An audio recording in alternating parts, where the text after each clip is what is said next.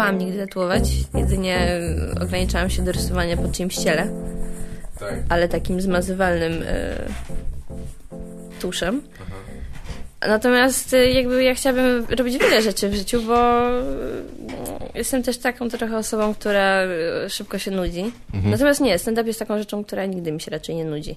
Czasami mam doła, tak. To wiadomo, jak każdy chyba po jakimś takim złym występie, ale potem szybko pojawia się taka chęć, wiesz, żeby być lepszym i może to jest taka, wiesz, może dlatego, że on jest tak, że nikomu nigdy nie wychodzi zajebiście zawsze. Może dlatego właśnie chce ci się to cały czas robić, bo masz ten moment takiego doła, a potem masz ten skok do przodu, nie? Może tak, że to jest sekret cały stand-upu. czas jednak się tak, nie ma takiej monotonii, poprawiać. Nie? Jak pracujesz w biurze i masz naprawdę tego dość, każdy dzień jest taki sam. Tak.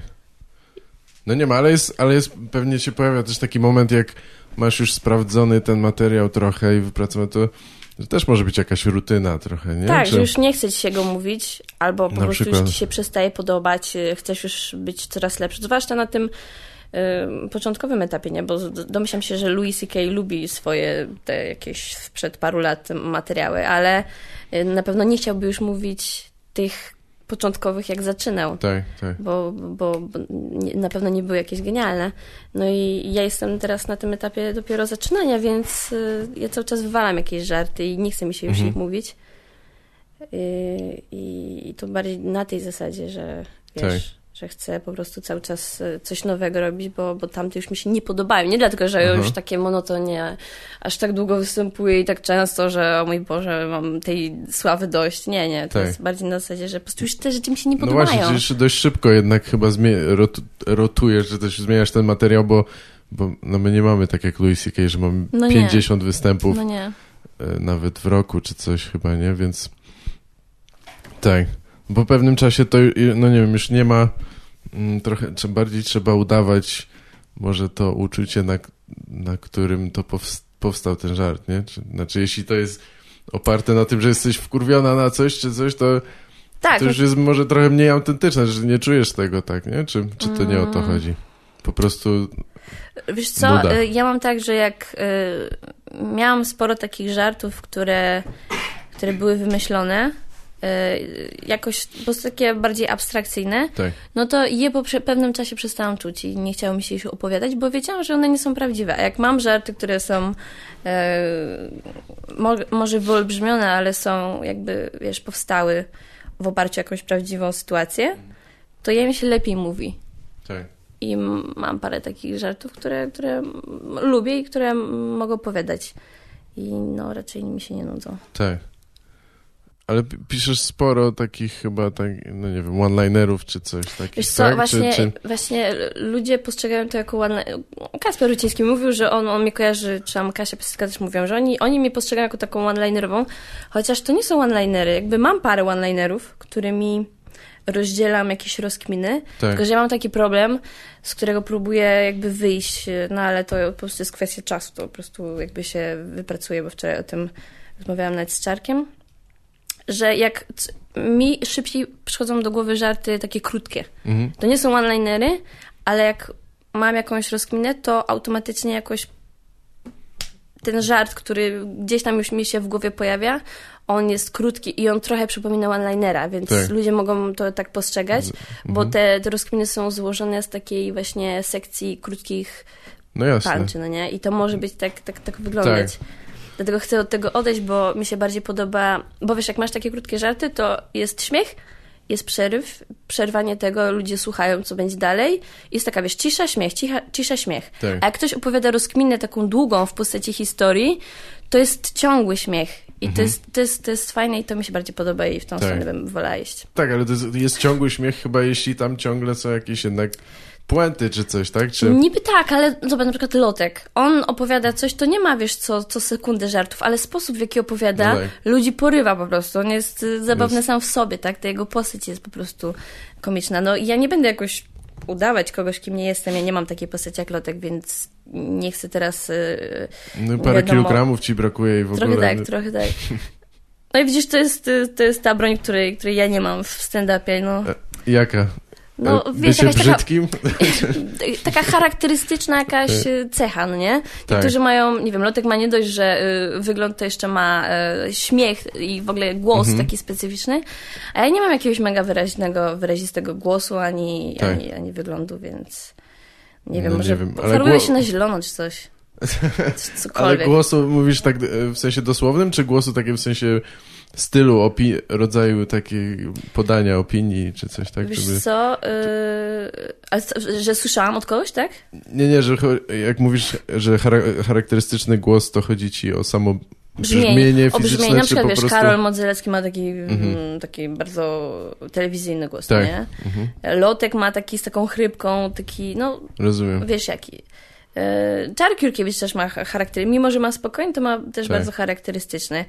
A ja mam takie wrażenie, mam taki po prostu nijaki, nie? Że jak nie będę go modulować trochę, jakbym mówiła normalnie po prostu, to pewne żarty mogłyby... Ja muszę troszeczkę intonować pewne żarty, żeby to lepiej siadło.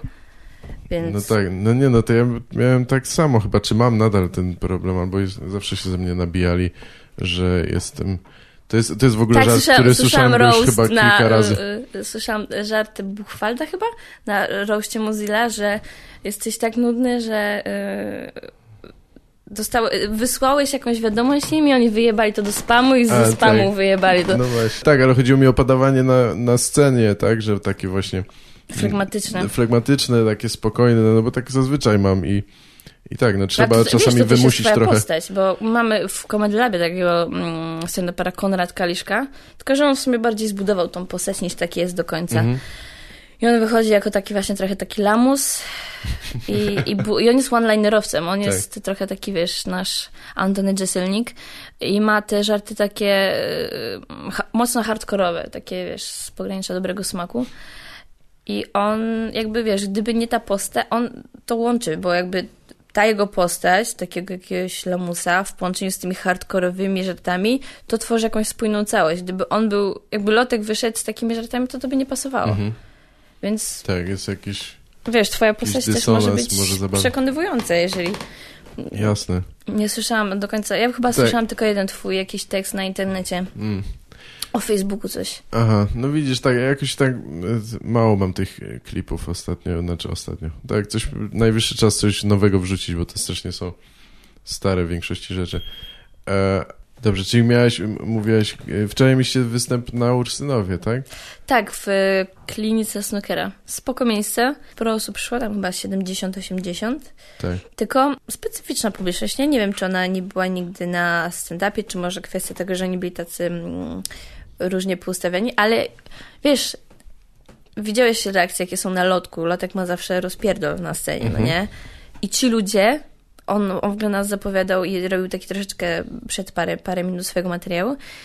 I na nim, wiesz, jakby trochę się zaśmiali, ale był taki, wiesz, od razu zgaszenie. Jakby w ogóle nie chcieli klaskać, tak jakby, wiesz, czuli, że nie mogą, czy coś takiego. Nie było takiego luzu jakiegoś. Byli zdystansowani i ja się bałam tego występu. Najpierw wyszedł Bendler, potem była przerwa, potem znowu Lotek, potem ja i było jakby, wiesz, był dystans, ale wcześniej w czwartek występowałam w Centrum Nauki Kopernik i tam jest też taka specyficzna publiczność, że masz po 15 minut 20 totalnie przypadkowych osób, trzeźwych, w ogóle, wiesz, nigdy nie byli na stand-upie i tam właśnie nabrałam czegoś takiego, że wiesz, nawet jak się nie śmieją jakoś tak, wiesz, mega, tylko się po prostu uśmiechają, to już jest to już jest okej. Tak, to już jest coś. Więc wczoraj jak wyszłam i nawet nie miałam aż takich zajebistych reakcji, jak jest zwykle w normalnych jakichś warunkach, to wiesz, to nie straciłam takiej pewności siebie, co zwykle wychodzi, jak ktoś się nie śmieje, nie? To ja miałam tak bardzo często, że traciłam nagle pewność siebie, zapominałam tekstu, nie wiem, leciałam szybko z materiałem, a wczoraj jakoś tak luźno. Pod koniec to już się mega śmiali i wiesz, mimo że nie było takich reakcji, to potem ludzie podchodzili i mówili, że było zajebiście. No właśnie, to jest nie widać ciekawe. tego, a potem mówią, że zajebiście. Tak, ale jednak są zainteresowani, podchodzą do ciebie. Słuchają. No właśnie. Nie? No nie wiem, często mam wrażenie, że ja strasznie nie lubię tych takich rozgrzewek, impro i tak dalej, ale jakaś chyba rozgrzewka musi być. Tak. Albo coś takiego, albo nie wiem, gadanie z publicznością na początku, czy coś, bo rzeczywiście często jest tak, że są trochę ludzie zamknięci po prostu, czy coś. Czasami jest taka publiczność, że nawet te rozgrzewki nie wchodzą, to już wiesz, że będzie ciężko. Aha. A w Lublinie to właśnie jak byliśmy... No to się chyba nawet nie spotkałem, ale na pewno są takie miejsca, nie? Naprawdę, no, że wiesz, że może wtedy, kiedy jest mało osób po prostu, to się gorzej bawią. No bo jest, wiesz, jak jest dużo, to jest cała masa zlepiona i jakoś tak chyba... jest zbyt kameralnie to wszystkich widać i w ogóle... się po sobie, nie? Co, i jutro masz nagranie do telewizji. Wow, ale super. Nie, denerwujesz się? Jeszcze nie. Ale jutro się pewnie będę denerwować, zwłaszcza, że chłopaki mi powiedzieli, że to jest tak, że przygotujemy 10 minut materiału, wysłaliśmy im, żeby oni tam go zobaczyli. I to jest tak, że wybierasz sobie 5 minut, które masz do telewizji. Tak. I ja sobie podzieliłam to na pierwsze 5 minut, które po prostu mówię dla rozgrzania publiczności i 5, które chcę do telewizji. Aha. No i problem w tym jest taki, że ja tych pierwszych 5 minut nie chcę, żeby pokazali w telewizji, a chłopaki mi mówili, że oni sobie wycinają jak chcą, więc... To co im się tak... Więc jeżeli oni to wytną jak chcą, a to jest jakby w jakimś ciągu logicznym, to może być tak trochę z dupy, no nie? No trochę dziwne. Tak jak Szumowskiego też powycinali, że jakby oglądasz to a przy nim to już w ogóle trzeba naprawdę to po kolei puścić, żeby ludzie... I tak 3 minuty to jest za mało, żeby Piotrka wczuć się w jego klimat. Mhm. Co dopiero jak go, wiesz, jeszcze powycinali tak z dupy. Ja miałam wrażenie, że to jakoś tak źle było zmontowane. Niestety, no to naprawdę trzeba umiejętnie zrobić i to jest trochę jakby jakaś kolejna chyba kwestia, którą może, nie wiem, producenci i w ogóle wszyscy muszą nawzajem się nauczyć, jak robić stand-up w telewizji. Tak, jakby za to jest odpowiedzialna osoba, która jakby chyba nie ma bladego pojęcia, tak jak przecież Walos, nie wiem, powiedział jednego żartu, bo babka mu powiedziała, że go nie zrozumiała. Aha. Nie wiem, jaka jest atmosfera w tym studiu, ale to na pewno bardzo wpływa na... nie byłam nigdy. Na odbiór czy coś. No tak, właśnie, ja też nie, ale jak nagrywaliśmy to Comedy Central, to tam też byli i przypadkowi ludzie i tacy, którzy, no wiadomo, że nikt nie przyszedł tam, bo znał tam, nie wiem, Jurkiewicza czy teraz coś. Teraz jak przyjdą, to jest 150 osób na publiczności. I to są osoby, które były zapraszane na przykład w hybrydach, na występach, więc to są osoby, które już były na stand-upie. Dobra, to już nie, to nie jest to tak, że przywieźli nie, tam autobusem. Jakaś, wycieczka seniorów. Nie. Myślę, że będzie spoko, że to raczej tacy młodzi ludzie, którzy ogarniają to stand-up. Bo to też Ruciński na tym swoim fanpage'u i na tym tylko dla dorosłych tam rozdaje te wyjściówki, więc to raczej osoby, które, przynajmniej jego oglądają. No tak, interesują się przynajmniej tym. Trochę. No dobrze, ale musisz jednak zrobić 10, tak? A wiesz, że wykorzystają tylko 5. Nie możesz zrobić 5 i po prostu... Nie. Tak jest. Nie. Muszę zrobić 10. Podpisywaliście papier i w ogóle wszystko jest na... Wiesz co, jeszcze nie podpisywaliśmy, będzie jakaś umowa, ale wiadomo. To nawet nie jest w moim interesie, żeby zrobić tylko 5 minut, bo pierwsze 5 minut przyda się, żeby publiczność cię jakby złapała i żeby te kolejne 5 minut, które będą w telewizji, miały jak najmocniejsze reakcje, no nie? Jasne. I co? Mówiłaś, że często zmieniasz ostatnio materiał, więc wzięłaś coś, co jest dużo starsze, czy po prostu ostatnio ci się podoba? Te, które chcę do telewizji, to on jest taki, nie jest taki stary, nie jest taki za bardzo nowy, bo ten nowy, który robię, dopiero go dopracowuję i dopiero go sprawdzam w Krakowie, tak. Więc jego nie chcę używać, no bo w sumie po co nowy materiał używać do telewizji i się go pozbywać, bez sensu. Natomiast... A co, jakie było pytanie jeszcze?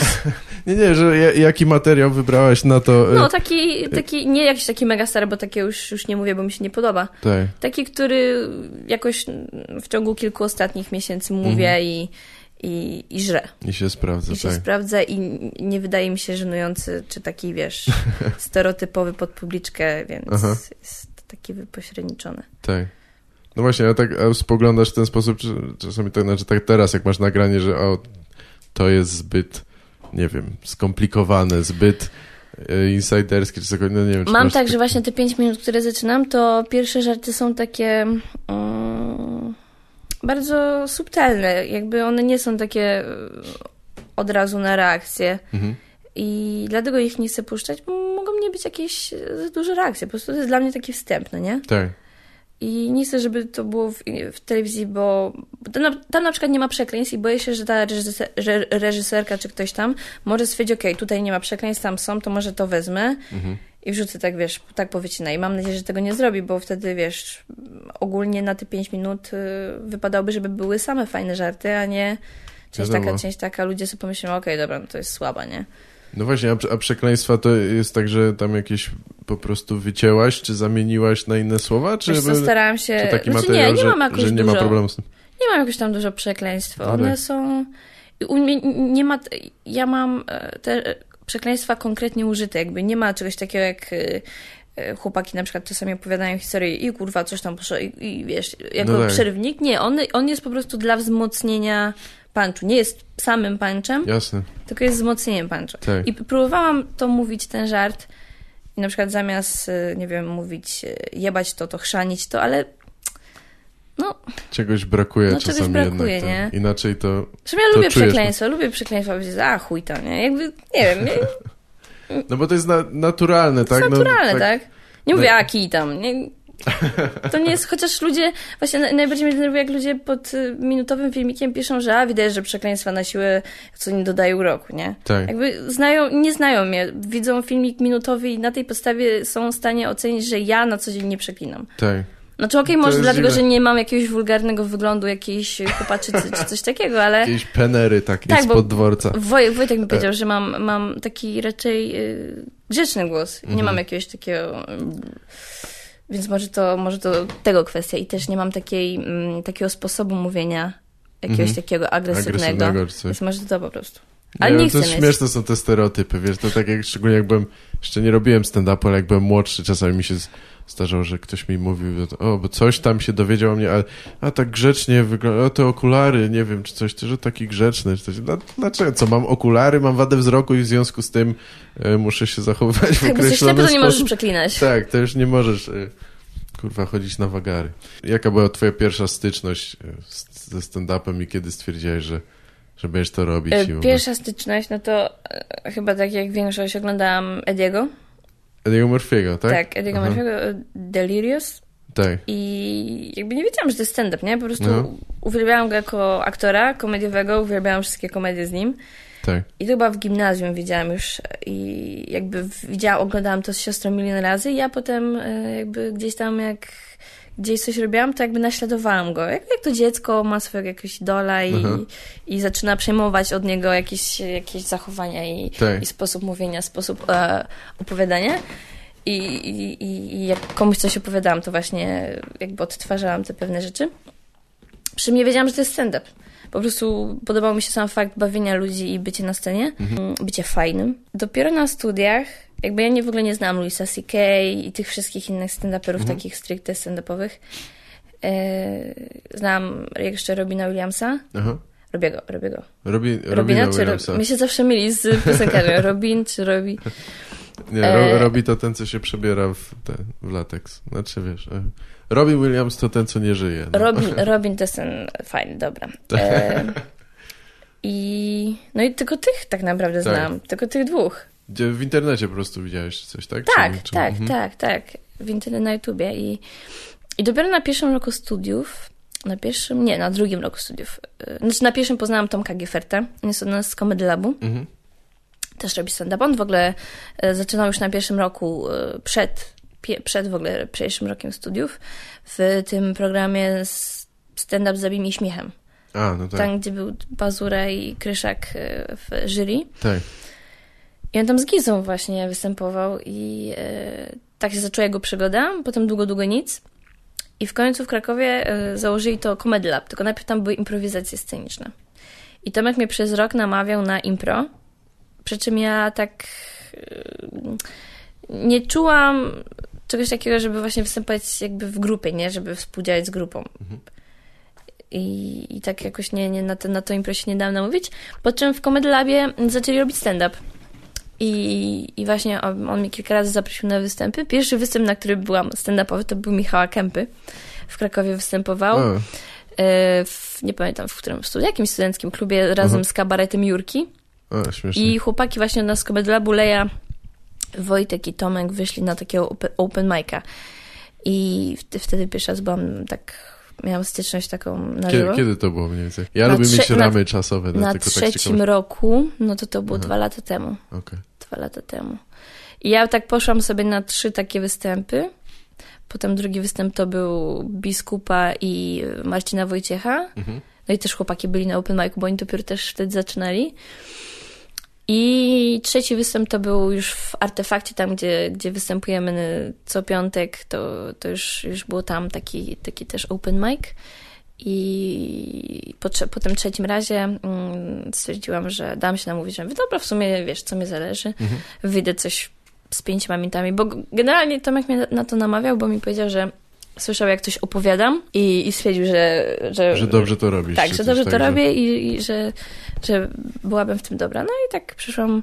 I tak sobie założyłam, że no jakby nikt mnie tam nie zna. Nie, wzięłam tylko jedną przyjaciółkę. Nie, dwie przyjaciółki wzięłam. Jakby nikomu nie mówiłam, że to chcę zacząć robić. I stwierdziłam, nikt mnie tam nie zna, więc jak będzie słabo, to jakby nikt o tym nie będzie pamiętać. Nikt mnie nie zna, więc nie zależało mi. Chociaż bardzo się stresowałam i pamiętam, Tomek mnie pocieszał, mówi, słuchaj, tam jest Michał Leja, on cię zajebiście zapowie, w ogóle się nie stresuj, przyjmą cię jak swoją. Ja mówię, no spoko. Siedzę sobie na widowni i Michał Leja zapowiada. A teraz przed wami, po raz pierwszy na tej scenie, wystąpi kobieta i wszyscy właśnie na nią patrzę, ale nie widzę w niej kobiety. Ja po prostu, wiesz, mega się stresowałam samym faktem, że muszę wyjść na scenę i już takie nie widzę w niej kobiety. Co? Dlaczego? I ludzie, wiesz, to były jego początki konferencjerki i on chciał być śmieszny po prostu. No jasne.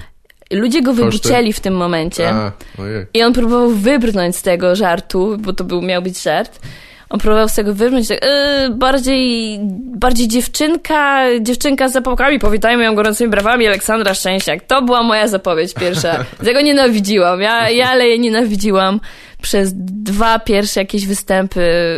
No i wyszłam na tą scenę i ktoś do mnie krzyknął ze sceny, dojeb mu. Ale jakby nie byłam, wiesz, w stanie. To nie był jeszcze ten etap, jakby wyszłam i powiedziałam, fajnie mnie Nie byłam wtedy w stanie go zdisować. Jasne, zresztą nie po to przyszłaś, tak? Miałeś jakiś tam przygotowany swój tekst. Tak, wiesz, jeszcze i... pierwszy raz i w ogóle, no nie, ale już na drugim go pojechałam, więc przez 2 kolejne go jechałam, a potem się już przeprosił mnie i było spoko. Już wtedy była jakaś taka publika, jakaś mała społeczność skupiona wokół tego Comedy Lab, tak? Tam było dużo ludzi, powiem ci, tam było chyba z 50-60. Tam zawsze było, naprawdę bardzo rzadko przychodzi nam mało osób. Jak jest jakiś mecz, naprawdę, jeżeli coś mega źle wypadnie, to tak. A tak to jest i co mnie cieszy, bardzo dużo ludzi przychodzi tak po raz pierwszy. Po prostu, nie? Przez znajomi przyciągają swoich, więc też dużo daje to, że u nas jest za darmo. Nie wiem, u was w klubie komediowym chyba nie ma za darmo niczego, nie? Znaczy, wiesz, no nie wiem, teraz są...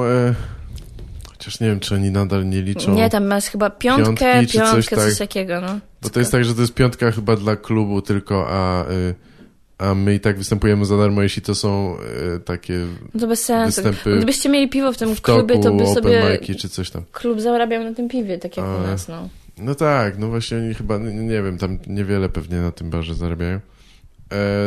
To jak są występy, powiedzmy, regularne, no to są z kolei w miarę drogie, nie? No to już taka cena 25 czy coś, to jest sporo. To ja rozumiem, że niektórzy nie chcą za to płacić. No ale ostatnio jest sporo takich właśnie jakichś tam work in progress czy coś, to jest za darmo i sporo ludzi przychodziło, więc to też jest... Aha, working też jest ciekawe. Jest za darmo, okej. Tak. Nie wiem, chyba kiedyś była taka myśl, żeby robić to za 5 zł czy coś, ale teraz już nikt nie pobiera. Tak, czasami... jakoś, jak ktoś zapamięta, to później mówi, żeby rzucać hajs do puszki i czasami nawet jest tam 10 zł czy coś na głowę nawet. Ale nie, mniejsza o to wtedy wiesz, najważniejsze jest, żeby mieć jakieś reakcje, nie? Żeby im więcej ludzi, tym lepiej. Ale już parę osób wymieniłaś, to kto tam jeszcze startował w Krakowie właśnie jest... Kogo mamy w Comedy Labie? Tak. Teraz mamy chyba 8 komików, 9, poczekaj. Oj, to sporo, to ja nawet połowy nie znam pewnie. Najstarszy to jest Leja od początku jest, Wojtek Pięta z Łydach, Tomek Gieffert. Potem doszłam, bo też w międzyczasie się parę osób wykruszyło, jakby byli starsi, ale oni się po prostu w czasie wykruszyli. No ale tak, potem doszłam ja, Miłosz Roliński, który też będzie na polskiej lidze. Doszedł David Bedandege, też będzie startował na eliminacjach do polskiej ligi. Konrad Kaliszka, ten nasz one-linerowiec, i Zbychu Grabowski. To jest taki najświeższy. Wszyscy są mniej więcej w twoim wieku, czy coś takiego? Czy tak, najstarszy jest Konrad, bo on ma 29 chyba, i Wojtek. A tak to wszyscy mamy tak po 23. David jest najmłodszy, on jest rok młodszy, 22 ma. Okay. Coś takiego. Więc wszyscy jesteśmy... A publika jest zróżnicowana wiekowo, czy też mniej więcej? Bardzo zróżnicowana. Studenci, w większości studenci, ale dużo jest takich, wiesz, już po studiach. Tak. 30, 40, więc nie jest... Pojawiają się... Starsi ludzie są tak, w średnim wieku małżeństwa, czy tak? Znaczy może małżeństwa ale faceci, tak, bardziej niż kobiety starsze. Bardziej faceci po prostu, nie wiem, też jest paru zajawionych na impro i oni po prostu, a propos impro, też przychodzą na stand-up, bo im się spodobało. Czyli nie chodziłeś na żadne warsztaty impro, ani nic takiego ale chcę zacząć chodzić i bo stwierdziłam, że to jest też, stwierdziłam, to nie jest odkrycie, nie, ale że to jest bardzo rozwijające też pod kątem stand-upu. Tak. I nie ma się co zamykać tylko na stand-up. Jasne, Kiedyś nie wyobrażałam sobie tego, ale teraz w sumie czemu nie? Tak. To jest fajna zabawa. To jest zawsze jakiś tam dodatkowy warsztat. Ja nie uważam, że to jest konieczne ani nic takiego i wydaje mi się, że komicy, którzy uprawiają impro, troszeczkę może przeceniają to, dlatego że poświęcają temu tyle czasu, że to jakoś tak... Bo to chyba pomaga głównie w obyciu ze sceną i w takiej swobodzie, nie? Tak. Nie pomoże ci to raczej napisać oryginalnego materiału dla siebie, nie? Chociaż czasami podczas impro wychodzą jakieś rzeczy, które mogą ci, wiesz... Oczywiście, tak. Otworzyć jakieś rozkminy, nie? To tak jak każda inna sytuacja. Po prostu. W sumie tak, jak życie. Jak życie po prostu, Udzielałeś jakichś wywiadów do prasy czy coś? Byłam ostatnio w radiu RMF. Aha, okej. I o czym gadaliście? Tak swobodnie. Wiesz co, to było właśnie bardzo takie szybkie. To było tak, że 9 minut leciało od 20 do 22. 9 minut muzyki, 2 minuty na pytania, nie? Aha. Tylko, że to było tak, że ja nie zdążyłam właśnie się rozwinąć i już widziałam kolesia z boku, który pokazywał mi rękami, że już muszę kończyć i ucinać szybko zdanie w połowie, bo muzykę musi radio komercyjne jest trochę brutalne w ten sposób, nie? Tak, więc tam za dużo się nie mogłam Masz być śmieszny i głośny przez 2 minuty, szybko, potem powiedz, puszczamy coś i reklama. Ale czyli nikt cię nie zapytał, skąd bierzesz pomysły na żarty, czy coś takiego? Nie? Było coś takiego, padło coś takiego, tak, bo że mam o dużo facetach i czy to się bierze z życia. Wszystko się bierze z życia, niezależnie od tematyki. Nawet jak to jest abstrakcyjne, to bierze się najpierw z jakiś tam... to jest coś totalnie, wiesz, masz wrażenie, że to jest w ogóle nierealne, to pierwotnie miało to jakieś faktyczne... To było faktyczne wydarzenie. Teraz jak bardziej właśnie aktywnie występujesz, to oglądasz nadal stand-upy różne, nie wiem, zagraniczne, jakiekolwiek? Oglądam. Zaczęłam bardziej oglądać Louisa C.K., ale nie jestem aż tak na bieżąco jak Klea. Ale też to jest właśnie... Im więcej robię stand-upu, to już nie potrafię się tak fajnie śmiać, jak kiedyś, jak oglądałam mnie i po prostu płakałam ze śmiechu, a teraz to jest takie... Siedzisz i się uśmiechasz po prostu. Tak, już jesteś przyzwyczajona i bardziej analitycznie trochę też. Już wiesz, przewidujesz te żarty i tak czasem się zaśmiesz, albo czasem uśmiechniesz i pomyślisz sobie, dobra. Ale to już nie jest takie, że może na żywo bardziej. Tak, to chyba jednak jest może różnica. To tak jak mówiłeś o tym nagraniu Szumowskiego czy coś chociażby. Nie ma tej... Ono to jest takie spłycone w ogóle, chłopaki mówili... Nie ma tej atmosfery zupełnie, tak? Chłopaki mówili, że tam były zajebiste reakcje na tej publiczności, że oni się mega śmiali, a w telewizji w ogóle, wiesz, tak jakby... Nie czuć tego. Wygląda jakby oni się tylko uśmiechali, ci ludzie na tej scenie. I to jest trochę takie właśnie, że ludzie też oglądając to mogą to odbierać, w ogóle nieśmieszne, nie? Tam też w ogóle, to może nie jest dziwne, bo na jakimś takim Lettermanie czy coś to jest tak samo, ale tam nigdy nie ma, w tym tylko dla dorosłych nie ma ujęć na widownię chyba, nie? Czy są?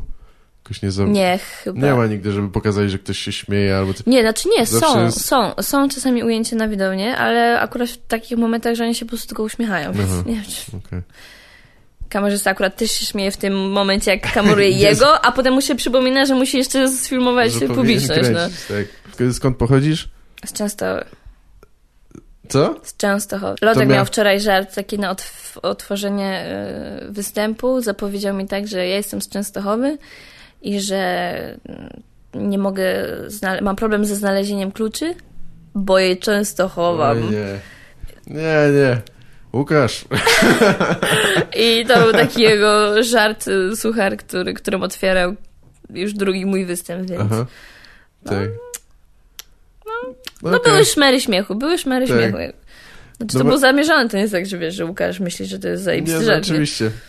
Ale konsekwentnie go mówi przed moją zapowiedzią. No tak, bo zapowiadanie komika też jest czasami ciężkie, żeby nie... Albo możesz przedobrzyć, nie albo zepsuć, możesz... tak.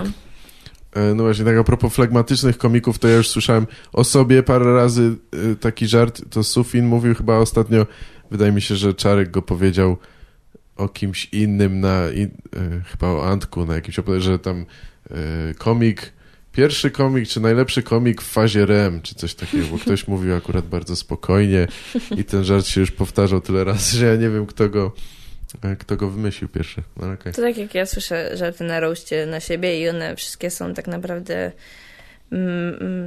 oparte na tych samych, wiesz, stereotypach, więc ja już wiem, co padnie, nie? Na przykład teraz na roście bez bankartów chyba Zalew to mówił żart w stylu, że jak widzę na drzwiach napis ciągnij, to odruchowo klękam. Jakby no to właśnie. To jest taki żart z żarty.pl, no nie? Coś tak. Ale ludzie się śmieją, nie? Jak myślisz, skąd to się bierze? Bo to jest... Stąd, że to jest najłatwiejszy temat i nie chce im się wymyślać jakichś takich... Karol jakby miał jakieś takie bardziej oryginalne te żarty, bo pocisnął mi bardziej, wiesz, po architekturze, że studia architekturę. Jakby to połączył, a nie cisnął tak bardzo właśnie typu, że nie wiem, głupia, małe cycki czy coś tam, nie? Czy ile ci studiów jeszcze zostało? Tak, jesteś na...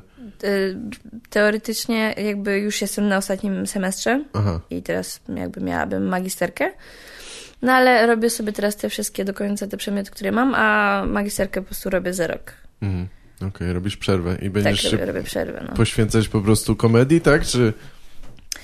Taki jest plan, ale też chcę po prostu robić praktykę w biurze. Na razie muszę odrobić pańszczyznę, żeby mnie gdzieś przyjść za pieniądze i mam nadzieję, że już od września będę mogła już normalnie zarabiać na architekturze i wiesz, nie mieć czegoś takiego, że musisz zarabiać na stand-upie i musisz pisać te żarty, żeby zarabiać, no nie? Bo wtedy to odbiera ci taką przyjemność i też nie myślisz myślisz bardziej stereotypowo.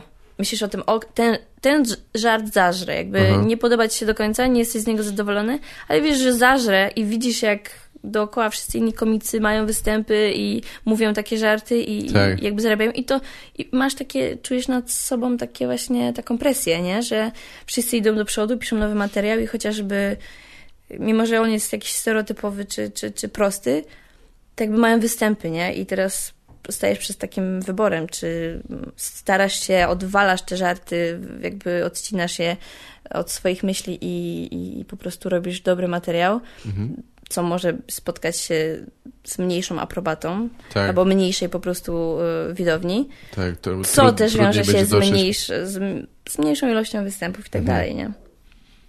Tak, to ciekawe. No tak, właśnie gadaliśmy o tym, nie wiem, z Karolem na przykład, że Modzelewskim o pisaniu pod publikę czy coś. Ja to chyba tak zazwyczaj się nad tym nie zastanawiam, ale teoretycznie jest. Masz takie w głowie, że okej, ten rzeczy, żart... Tak. No. Wiadomo, że niektóre rzeczy będzie trudniej sprzedać, że niektóre są... No ale widzisz, to chyba jest jednak jakoś tam kontrproduktywne, jeśli piszesz rzeczy, które każdy może napisać, nie? Bo jakby, no dobra, może tych występów przez jakiś czas będziesz... Może te reakcje są mocniejsze, możesz mieć więcej występów, ale jeśli nie wyróżniasz się, no to chyba też nie jest dobra ścieżka, nie? No nie. Na dłuższą metę. Nie wiem, w jakiejś rozmowie ostatnio słyszałem nie wiem, Russell Peters gadał z tym, już mniejsza o to, ale mówił coś, co powiedział Patrice O'Neill, nieżyjący już chyba, że mu powiedział, po tym jak on pokazał swój jakiś półgodzinny special nagrany w Kanadzie, i on mówił, stary, to chujowe jest, beznadziejne, powinieneś pisać rzeczy, których nikt nie może powtórzyć, nikt nie może tak łatwo skopiować. Tak, to nawet gadałam o tym... No, dokończ. No nie, że to rzeczywiście jest chyba dobre podejście, szczególnie tak jak mówisz, że właśnie, żeby się skupić na tym warsztacie, na tym, żeby te żarty były jak najlepsze i że te pieniądze czy coś to przyjdą jakby chyba później. Tak, znaczy, może nie przyjdą, ale... Dlatego najfajniej mieć jakieś zabezpieczenie finansowe, żeby po prostu sobie robić ten stand swoją drogą, nie? Jakieś tło. Swoim trybem i nie starać się na siłę szybko zrobić po prostu cokolwiek, tylko żeby to się jakoś tak może i wolniejszym trybem rozwijało, ale żeby to było, wiesz, dobre. Tak, no jasne. Jesteś dobrze zorganizowana? Myślisz, że jak będziesz miała pracę taką normalną, na przykład jako Ja potrzebuję architekt, mieć pracę, wiesz, ja potrzebuję, bo jestem takim człowiekiem, który... Nie mam tak, że budzę się o 7 rano i mam motywację do, wiesz, siadania i pisania czegoś. Ja potrzebuję właśnie takiego bodźca, który mnie jakby trochę zorganizuje, czyli ja... Z jednej strony wiem, że nie do końca będę się czuła dobrze w takiej pracy, że będę siedzieć od 8 do 16 w biurze i cisnę na projekt, bo miałam tak często, że jak pracowałam nad jakimś projektem, nad zaliczeniem, czy na praktyce byłam w biurze, to cały czas myślałam o stand-upie, nie? I myślałam, kurde, jakbym chciała już skończyć ten projekt, żeby mieć czas na robienie stand-upu. A nigdy nie miałam tak, że pisałam jakieś żarty i myślałam sobie, kurde, ale bym sobie poprojektowała. To się jakby nigdy nie działa to w drugą stronę. Znaczy, lubię projektować, lubię architekturę, ale no nie porywa cię to w ten sam sposób. Nieporównywalnie większą przyjemność. Jakby wiesz, jak obroniłam się na inżyniera, obroniłam się na 2 pajątki i jakby jeden dzień miałam taki zajebisty, wow, super, no dziękuję. Musiałam mieć, bo bym się nie dostała na magisterkę. Tak. A 15 000 płacić za magisterkę to jest... O Jezu, no tak. Porażka totalna, więc się spięłam i zrobiłam. I przez jeden dzień czułam się zajebiście, ale jakby potem to jakoś przeminęło, nie? A to uczucie po tym, jak schodzisz ze sceny i po zajebistym występie i ludzie podchodzą do ciebie, mówią, w ogóle uderzają cię te śmiechy i to jest... No to jest nieporównywalnie... W architekturze nie ma czegoś takiego. No nie ma, tak? Jakby wiesz, podszedł do mnie profesor... Przynosisz projekt i oni wszyscy oho! Niby wiesz, podszedł do mnie po obronie profesor katedry, pogratulował mi obrony świetnej i tak dalej, ale widzisz, i nawet wtedy na tej obronie bardziej wykorzystałam tą umiejętność, którą wyniosłam ze stand-upu, bo ich rozbawiłam. Oni mi znaleźli jakiś błąd, nie pamiętam już jaki w projekcie, i ja to obróciłam w żart. I im się to tak spodobało, że jakby wiesz, już potem mnie pyta, dobra. Już miałeś zdecydowany plus. Tak, bo wiesz, wszyscy na tych obronach to byli tacy, że im się ręce trzęsły, stali tacy, wiesz, bladzi i jak ich przyłapali na błędzie, to nie wiedzieli, co powiedzieć. A tutaj taka się pojawia właśnie ta forma takiej improwizacji. Tak. To jest najfajniejsze w sumie na widowni. Czasami jest taka widownia, że nie żrą te żarty, które przygotowałeś. W ogóle nawet ja czuję się... Ja widzę, że nie siada, to czuję się w ogóle tak, jakby to ode mnie wychodziło sztucznie. I czasem w takich momentach lepiej właśnie nawiązać do ludzi te rzeczy, które jakby improwizujesz z nimi, lepiej siadają i ich bawią niż to, co przygotowałeś. Tak, no bo widzą, że rzeczywiście tworzysz to na miejscu, czy to jest... Albo przynajmniej tak wygląda. Albo przynajmniej tak wygląda. Dokładnie. Tak, no te spontaniczne rzeczy, dlatego impro budzi takie reakcje, bo rzeczywiście jednak to jest... To może nawet nie być tak dobre, ale jednak ale to, że powstaje to jest imponujące, no jasne. No dobrze, czyli jak będziesz miała mniej trochę czasu, będziesz miała regularną robotę, to myślę, że to cię zmotywuje, żeby pisać, tak? Taka jest prawda trochę, że im mniej masz czasu, tym więcej robisz. Jakbym nic nie miała do roboty, to i tak pisałabym tak samo, jak nie mam nic, bo jak robiłam projekt, to i tak zawsze jakieś żarty wpadały i je pisałam na boku, nie? Od razu zapisywałam. Tak. Więc to jest tylko kwestia... Mi najgorzej się jest zebrać i siąść i jakby te wszystkie pomysły zebrać do kupy i je w końcu ułożyć w jakąś konkretną rzecz. Tak. Czyli one przychodzą do ciebie raczej w miarę spontanicznie i potem... Tak. Ja mam, wiesz, jakiś zapisany cały zeszyt. Mam tu przy sobie chyba swój ten... To ci później pokażę. Aha. I potem to, jasne, poprawić, uporządkować, to jest... Część jest w ogóle, wiesz, do walenia, część w ogóle nie ma z tego żadnego pożytku, ale zawsze wolę, nawet jeżeli to nie jest śmieszne, to wolę to zapisać i potem może coś mi zaskoczy, nie? Myślisz o jednym, a potem W ogóle nigdy nie pisałam materiału w ten sposób, że siadam po prostu i piszę, nie? Tak od zera zupełnie, tak? Nie, zawsze wszystkie żarty, które wymyśliłam, takie dobre, to zawsze je wymyśliłam podczas chodzenia po pokoju i jakby drążenia tego tematu, nie? Gadania samej do siebie. I w trakcie improwizowane jakieś żarty po prostu wychodziły i wtedy zapisywałam to, nie? Jasne. Tak jak to powstało. No właśnie, a narzucasz sobie tematy czasami? Czy coś, że chciałabym napisać, powiedzieć o tym i wtedy próbuję... Nie. Pewne rzeczy, które na przykład, nie wiem, gdzieś tam z kimś rozmawiam albo coś przeczytam i to mnie poruszy i tak sobie myślę, że w sumie chciałabym poruszyć ten temat, bo jest jakiś taki na przykład, no nie wiem, trudny, nie? Tak. Cały czas staram się ugryźć temat policji, bo mam bardzo dużo złych doświadczeń z policją. Chciałabym to ugryźć, tylko to jest taki temat, który nie chcę, żeby wyszedł tak, wiesz, nie wiem, pretensjonalnie. Tak, żeby to nie wyszło... Ostatnio próbowałam coś na open micu powiedzieć, ale jak powiedziałam, wiesz, może źle po prostu to ugryzłam. Zaczęłam właśnie, że powiedziałam, że nienawidzę policji, że dla mnie to jest banda nierobów. No. I ludzie zrobili takie To jest bliski mi temat, ale jest właśnie trochę tak, trzeba uważać, że może trzeba to tak ludzie podać, się odwrócą od ciebie, tak? Tak, żeby ludzie, wiesz, żeby może najpierw podać, że co ci się stało, a dopiero potem, a nie od razu wychodzić. Trzeba to uzasadnić, tak? No, ale to jest, strasznie chcę poruszyć ten temat, bo naprawdę Miałeś dużo nieprzyjemności z policją, dużo tak? takich nieprzyjemności, takiej totalnej niekompetencji, takiej, wiesz, ewidentnie, że oni mają wyjebane na nas, totalnie. Tak. Jakby. Ale że chciałeś, że wzywałeś coś, że chciałeś, żeby ci wielokrotnie pomogli wzywałam. Jakby miałam taką sytuację, mojego tatę pobił sąsiad na podwórku i wiesz... Policja przyjechała bardzo późno, a jak, nie wiem, sąsiad zadzwonił, ale to jest też kwestia znajomości, nie, bo akurat sąsiad miał tam kogoś w policji i jak, wiesz, zgłosił nie wiem, o pogryzienie pieska, to od razu przyjechali, no nie. Albo sytuacja, gdzie autentyk, chłopaka bili w centrum Częstochowy, w Alejach, w 10 tłukli chłopaka, a 2 metry dalej stali policjanci z suką i żaden nie wyszedł. No co ty? A wiesz, jak przejdę na czerwonym świetle, to od razu mnie zgarniają. Tak. I to mnie, wiesz, denerwuje, że w 10 będą spisywać babcie na czerwonym świetle, a stoją i jak mi raz spisywali właśnie, bo szłam ulicą i piłam piwo z kolegą i nas zaczęli spisywać i oczywiście mi się włączył agresor, zaczęłam opowiadać mu wszystkie te swoje żale związane z policją, no to mi powiedział, że policjant też człowiek i on zaczął, wiesz, jakby stawiać go na piedestale, że proszę panią, musi pani sobie jakby wyobrazić, że ten człowiek ma rodzinę, dzieci, coś tam. Ja mówię, no to kurwa po chuj szedł na policjanta, tak? Jeżeli ktoś, nie wiem, mdleje na widok krwi, nie idzie, nie zostanie lekarzem. Tak. Jeżeli ja wstydzę się wystąpień publicznych, nie zostaję stand-uperem. No jakby, co to jest za argument w ogóle? Tak.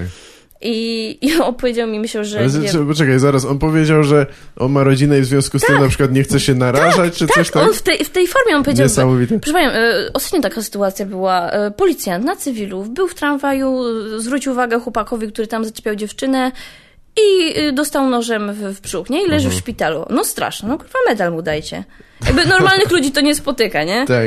Tylko jak, nie wiem, policjant umrze, to nagłaśniają to wielka tragedia narodowa, bo policjant, coś mu się stało. W końcu, kurwa, to jest jego zawód, jemu musi się coś stać. Tak. W Ameryce oni jakby, wiesz, szczycą się tym, że tu ma ranę, tam ma po kuli, tu nie ma nogi, nie? I to jest bohater, a nie, że on po 15 latach idzie na emeryturę i tak naprawdę nic nie zrobił, nie?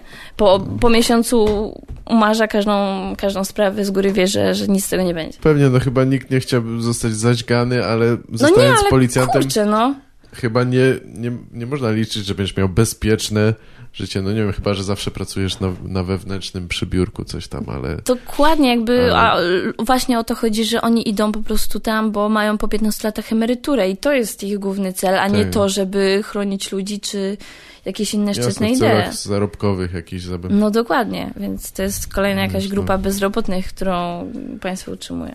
Tak. Zasiłek policyjny.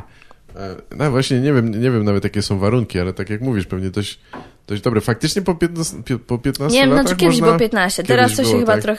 trochę dłużej muszę popracować, no ale wiem, że mój kolega na przykład poszedł na resocjalizację i też ma takie same warunki jak policjant właśnie. Aha. Bo jego ojciec był policjantem, czy coś takiego i on mi mówił. Okay. Że tak. No zresztą wiesz, jak ukradli mi torebkę w Warszawie po występie, no to tacy turbodebile, jacy pracują na posterunku, bo ja już nie mówię o Straży Miejskiej, bo ludzie mówią, że bo Straż Miejska, a policja to jest zupełnie co innego. Ale byłam na posterunku policji i tam przesłuchiwała mnie babka, blondynka, która wygląda jakby, wiesz, od kosmetyczki dopiero co wyszła. Mhm. No i baba turbo debil. Ona się pyta mnie, co ja miałam w tej torebce. Ja jej wymieniam, wiesz, klucze, portfel, dokumenty, telefon komórkowy? Nie, kurwa, stacjonarny. Faks dopiero co kupiłam sobie. Jakby, wiesz, to są takie niby jakby... To wygląda jakbym ułożyła jakiegoś suchara totalnego, bo jakby każdy się spodziewa zakończenia, ale ona faktycznie o to spytała, no nie? Rozumiem, no. Ona faktycznie o to spytała. Rzeczywistość jest ona się pytała mnie, jak fikcja, tak? Ona się mnie pyta, jak się pisze Gmail. Tak? Ona nie wiedziała, co to jest... A co, podawałaś jej maila, czy coś? Tak, musiałam podać maila i on nie wiedział, jak się napisać IP. Aha. Bo nie pamiętam, co to było IP... Aha, wiem, bo oni mi się potem próbowali włamać na maila. Bo miałam komórkę tam no i z tej komórki ja to wszystko od razu publikowałam, ale oni próbowali mi się włamać i na maila mi przyszło powiadomienie właśnie i IP osoby, która mi się próbowała włamać na maila. Jasne. Bo ja w ogóle kilka razy byłam, żeby złożyć te zeznanie i oni mi powiedzieli, że to nie ma związku. Więc oni, wiesz, jakby no... Tak. I masz wszystko, nie masz IP. Albo moja ciocia mi opowiadała, że sąsiadcy ukradli rower. Było zdjęcie tego złodzieja, bo tam kamera i wszystko i w ogóle no milion, jakby wiesz, dowodów. Złapali tego złodzieja i po miesiącu jej przyszło umorzenie z argumentem, że złodziej się nie przyznał. Serio. I koniec. Koniec, on się nie przyznał i oni by, czy pan ukradł ten... Nie było sprawy, nie? Nie było żadnych dowodów. No to jest abstrakcja po prostu. Śmieszne. Może trzeba by zrobić jakiś cały stand-upowy wieczór, taki antybenefis tak, no. policyjny. Roast policjantów. Jest tego sporo, nie? Zebrałoby się, ja też mam parę. Jest mnóstwo. Historyjek. No muszę zapytać o to trochę, jak to jest być kobietą, komikiem i czy ty w ogóle tak myślisz o tym na co dzień, tak postrzegasz to w takich kategoriach, czy inni cię do tego zmuszają, czy że myślę o tym codziennie, kurde, jestem kobietą komikiem, budzę się rano, szczotkuję sobie zęby i tak, kurde, jestem kobietą komikiem. Wiesz, no, czy ja mam jakieś z tego jakieś plusy, minusy, tak? Na przykład, no, czy wpływa to bardzo na to, jak na dobór relacje. Materiału, czy myślisz o tym, jakby, że ten żart na przykład zostanie inaczej odebrany, ponieważ... Tak, mam taką schizę. Mam taką schizę, że pewnych rzeczy nie mogę mówić, bo po prostu nie wypada mi. Po drugie... A jakie to są rzeczy? Jakieś takie po prostu dosłowne, tak? Jedne z pierwszych materiałów, które mówiłam, to miałam taki żart o opuszczaniu bąków. Mhm. I raczej go już nie będę mówić. Ale wtedy miałam chłopaka, więc jakby nie zależało mi na tym, jak mnie odbierają inni mężczyźni na publiczności. Natomiast, no i na początku jak zaczynałam, to miałam właśnie taki sposób takiej chłopaczycy trochę, jakby jak sposób mówienia i tak dalej był taki mało kobiecy. Natomiast i jakby wtedy, wiesz, nawet jak ktoś do mnie podchodził, to bardzo rzadko. I znaczy w sensie od facetu mówię, że jakby faceci raczej nie podchodzili, bo jest tak, że jak jest komik, to oczywiście mu się zwiększa powodzenie, no nie? No że tak, nawet jak jest brzydki, to jest zabawny i kobiety na niego inaczej patrzą i tak dalej, i tak dalej. Przykład na przykład, znaczy chociaż dla mnie Leja nie jest jakiś nieatrakcyjny, tylko ale on sam o sobie cały czas mówi, że jest brzydki. No tak. Natomiast właśnie moje koleżanki, czy tam słyszę na publiczności, że ten Leja nie jest jakiś ładny, ale ma coś w sobie, nie? Tak. Więc... A u kobiet chcesz powiedzieć, że to działa na odwrót, tak? A u kobiet zależy jaki mają sposób mówienia i jakie mają żarty. I ja trochę zmieniłam swój sposób mówienia. Już... Bo chciałabyś mieć większe powodzenie? Nie. Lepiej się czuję. Tak, ja to wszystko robię, żeby zaruchać. No. To się wytnie. To jest tak, że wcześniej, może też mi się zmienia po prostu osobowość, nie wiem, ale wcześniej miałam tak, że właśnie naoglądałam się tych wszystkich komików typu Eddie Murphy i ja za bardzo odgrywałam swoje żarty. Nawet one-linera potrafiłam jakoś taką biorąc w jakąś postać, wiesz. Tak. Trochę jak Adam Bendler. on też trochę tak właśnie, on mega ogrywa. A ja po pewnym czasie stwierdziłam, że u mnie to nie pasuje. Jakby do mnie to nie pasuje i przestałam ogrywać i lepiej się czuję po prostu. Bardziej naturalnie, jak nie ogrywam tych żartów, tylko mówię to po prostu, jakoś intonuję je i opowiadam z odpowiednią emocją. Tak.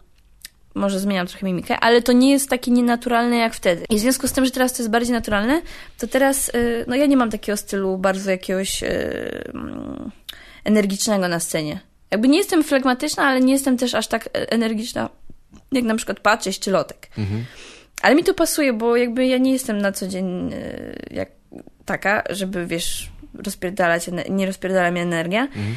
Więc ten styl mi pasuje, w tym stylu się dobrze czuję i mam takie, wiesz, jakieś motywy, że coś mówię i mówię jakimś takim bardziej, nie wiem, nagle zmieniam ton, że robię taką trochę taki flirtujący ton i może przez to bardziej właśnie zauważam, że ostatnio więcej do mnie podchodzi facetów takich, nawet nie to, że wiesz, ich jakoś zaczepiam, czy podrywam ze sceny, tylko mówię to w taki bardziej kobiecy sposób, niż wiesz. Czyli nie boją się już po prostu. Tak, może to, że nie ma czegoś takiego, nie ma takiej bariery, no. Tak. No właśnie, nie, to jest, bo jak w tej takiej dyskusji, wiadomo, rozległej o tym, czy kobiety są zabawne, czy nie, czy dlaczego nie są, czy coś tam, to właśnie często się, no nie wiem, ten Christopher Hitchens mówił właśnie na przykład, że nawet jak są zabawne kobiety, to one naśladują mężczyzn, czy coś, że powielają. No, ale wiesz, ja nie wiem, czy to jest chyba strasznie niesprawiedliwe, bo jakieś takie role te płciowe, genderowe, to są takie mimo wszystko jednak przybrane, narzucone. To nie jest tak, że my się rodzimy z tym, nie? To jest po pewnym czasie kształtujemy to, tak? Z kim się spotykasz też, podbierasz podświadomie jakąś cechę od swojego znajomego i tego nie jesteś świadomy, po prostu to rośnie w tobie. No właśnie, poza tym to jakby jak powinien się zachowywać mężczyzna, czy jak powinien się zachowywać kobieta, to jest coś, czego cię uczą, tak? I to jest mi się wydaje, że to jednak jest tam jakoś... Bo nawet jak nie uczą, to zauważasz, że nawet jeżeli jakby trochę odbiegasz od tego schematu, to czujesz się z tym źle, bo ludzie to inaczej postrzegają, no nie? A widzisz, pod filmikami mogę mieć komentarze w stylu przeklinaj. Ja mam hejty za to, że przeklinam, chłopaki nie mają tych hejtów, nie? Tak. Bo im to wypada, mnie nie. Już tu mam z góry spory minus, jeżeli... To się pojawia rzeczywiście, to jest dziwne. No ale tak, ale dopóki to jest naturalne dla ciebie, czy ty czujesz się swobodnie w tym, co to nie ma chyba znaczenia dla mnie. Jeśli jesteś mniej wtedy atrakcyjna dla niektórych facetów, to jeszcze jestem w stanie zrozumieć, ale nie powinno to wpływać na ocenę tego, czy jesteś zabawna, czy właśnie, nie. No właśnie, bo jak ktoś jest po prostu komikiem i jest jakiś taki nieatrakcyjny, to ludzie się skupiają na tym, co mówi, a jak już ktoś ci się zaczyna podobać wizualnie, to skupiasz się na tym, że nie, jakby nie pasuje mi to. No, na przykład, nie wiem, w kolegach moi koledzy jakby nie patrzą na moje wady typu takie, które by im przeszkadzały u dziewczyn, z którą by się spotykali, no bo postrzegają mnie tylko jako koleżankę, no nie? Więc się na tym nie skupiają. Natomiast jakbym się z kimś spotykała, to od razu by pewne rzeczy wyłapał i jemu by one przeszkadzały. Tak. Na przykład, nie wiem, mój były mi powiedział, że mu przeszkadza, jak coś opowiadam i zmieniam głos i coś tam, no nie? To jest, no tak, bo on myśli, że... to jest dla niego nie kobiece, że ty coś... Tak. Jesteś zabawna, że się popisujesz, coś, tak? Mhm. No głupie to jest jednak strasznie, że jakby rozumiem to, ale nie wiem jak to odwrócić. No bo dobra, można być, bo cokolwiek to w ogóle znaczy, że być kobiecym, ale można być bardziej delikatnym, czy coś tak, na scenie, no ale to też jest Amy Schumer. Trudniejsze. Amy Schumer, ona jest kobieca w tych swoich żartach. Wychodzi w sukience, mówi to z taką dziewczęcą, wiesz, gracją i ona mówi hardkorowe żarty, ale mówi to w taki sposób, że jakby, wiesz, nie jest to odpychające. Już bardziej taka może nie odpychająca, ale jest Whitney Cummings.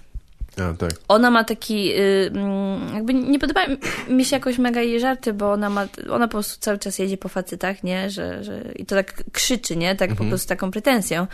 Więc to może bardziej odpychać. Tak. Natomiast ma fajną postać taką, że jest mega charakterystyczna i mega głośna. To mi się nie podoba. Tak. No jest mega atrakcyjna, nie? No i to jest, chyba jest dobrą dupą, naprawdę. Tak, ale wiesz co, mi chyba to, że jakby mi się nie bardzo podoba jej, nie wiem, czy to jest styl, czy to jest zawartość tych żartów, mnie jakoś nie odpowiada, to przez to ona się staje dla mnie mniej atrakcyjna. I nie dlatego, nawet chyba nie dlatego, że ona się drze, czy coś, bo to mi niekoniecznie przeszkadza w kobiecie, że ona jest agresywna, szczególnie na scenie, ale to, że jest ładna, już nie ma dla mnie znaczenia, jeśli nie podoba mi się to, co ona mówi. No właśnie. Więc to chyba jednak trochę działa w dwie strony. To, że jesteś atrakcyjna, może ci zepsuć to, co próbujesz powiedzieć. Tak. Ale w drugą stronę też. Nie wiem. Ja chyba nie wiem, czy ma sens to, co już teraz mówię. Trochę się już zapętliłem chyba, ale... No, a wracając jeszcze tylko do środowiska trochę, bo jak to jest? Przeszkadza ci to, że wokół są sami faceci? Nie, ja bardzo dobrze się czuję w gronie facetów. Lepiej traktują cię na równi mniej więcej? Tak, traktują mnie tak na równi, że jak jechaliśmy do Szczecina na tą polską ligę, jechaliśmy ja, Lotek, Patryk Czymańczuk, Jasiek i Złudek. I po prostu, wiesz, cały wagon nasz. Cały przedział. Oprócz nas było jeszcze 2 takich przypadkowych ziomków, którzy, to było mega fajne, bo oczywiście to było 6 godzin po prostu przerzucania się żartami i tych 2 ziomków się mega dobrze bawiło, podczas gdy jeden był taki mega cichy, no nie, tylko tak się cały czas śmiał, po czym była jego stacja i wychodzą, wiesz, dzięki chłopaki, było zajebiście, wiesz, tak po prostu miał darmowy stand-up przez 6 godzin. I wtedy jakby oni, wiesz, że nie zapominają, jak jesteśmy w grupie, nie zapominajmy, że jestem dziewczyną, oni, wiesz, przy mnie, któryś z nich mówi, no i wiesz, i jadę dziewczynę, nie, ona mówi, wyjmij mi tampon, no to ja jadę dalej. I jakby, wiesz, ja siedzę i okej. Jakby zapominają. I też czasami zapominają, jak po mnie cisną, nie, że zapominają, że jestem jednak dziewczyną, że pewnych rzeczy nie wypada. Jakby ja staram się zachowywać dystans i nie robić jakiegoś takiego kobiecego focha i tak dalej. Tylko po prostu czasami mam już tego dość i mówię, dobra, już jasne. Odwalać się. A nie masz w ogóle po prostu dość czasami tego, że nie ma jakiejś normalnej rozmowy? Wkurza mnie czasami, że nie będę podawać nazwisk, ale kiedyś właśnie jeden z nich, z takiej naszej paczki, żartował sobie na mój temat, nie? Jakby temat cycków to jest ich ulubiony temat, jakby żarty, że ich nie mam i tak dalej. Ja mówię, dobra, już przyzwyczaiłem do tego tematu, jakby nie mam z tym problemu. I po 10 minutach, po tym jak po mnie jechał, ja mu powiedziałam, jaki żart mam na niego na roasta. Ja pojechałam trochę po jego dziewczynie. Ale nie tak jak on jechał po moich cyckach, bez przesady. I on się wkurwił. On stał i zaczął na mnie krzyczeć. On się zaczął na mnie drzeć. Ja byłam w szoku.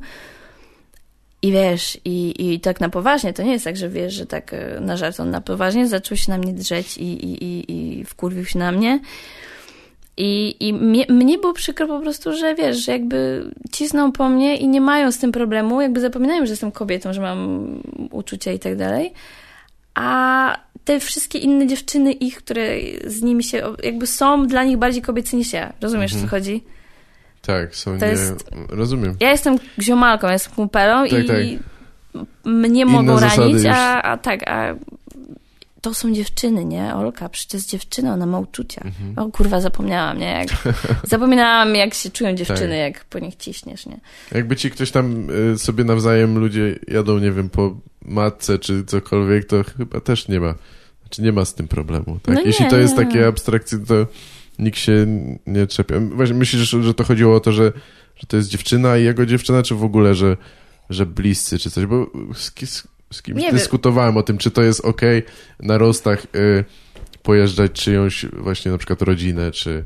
A zależy, jak ktoś ma z tym problem, czy nie. Jeżeli ktoś ma z tym problem, no to jakby szanuję to i nie poruszam. Ja potem nie powiedziałam tego żartu, ale nie dlatego, że się wkurwił na mnie, tylko dlatego, że w sumie lubię tą dziewczynę po prostu i to w sumie byłby bardziej pojazd po niej niż po nim, więc dlatego nie powiedziałam tego żartu, bo chociaż był dobry. Ale... Ty już teraz nie możesz powiedzieć, nie mogę, nie mogę, kto to jest, to nie mogę, bo by sensu. wyszło kto. Nie mogę, tak. Zresztą jakby w tym żarcie zawiera się nazwiska, więc... Okay. Więc nie mogę powiedzieć, ale ktoś nie ma z tym problemu, to spoko, nie? Czemu nie? Tak? Jeżeli pozwalasz, no to luz. Chociaż są też czasami takie żarty Patryk miał jakiś żart na temat matkę kogoś na jednym roście I ja mu powiedziałam, nie, stary, to jest zbyt hardkorowe, to jest naprawdę zbyt hardkorowe i nie powiedział tego, bo pomijając fakt, że ktoś mógłby nie mieć z tym problemu, to już jest chyba taka granica, którą... No nie, bo nawet jak to jest bardzo zabawne, to jednak rostujesz tę osobę, tak, a nie... bo ta matka może to kiedyś obejrzeć, no nie, jakby... Swoją drogą. To jest, nie wiem, moim rodzicom może mieliby do tego dystans, ale sam fakt, na przykład, gdyby ktoś nazwał moją matkę dziwką, to by mnie... No nie pozwalałbym na coś takiego. Tak. Jakby mogą sobie robić żarty typu moja matka coś tam z aborcją, że jestem wynikiem... No, ten klimat, ale nie, że moja matka jest, wiesz, kurwa. Właśnie, tak, takiego. No bo jakby to żarty powinien ośmieszać chyba tego komika danego, po tak, pierwsze, a nie... A po drugie, żart to nie powinien się składać tylko z tym, ty jesteś kurwą, nie? Jesteś głupia. No, właśnie, to w ogóle, co to jest za puenta? Co to jest za puenta, dokładnie.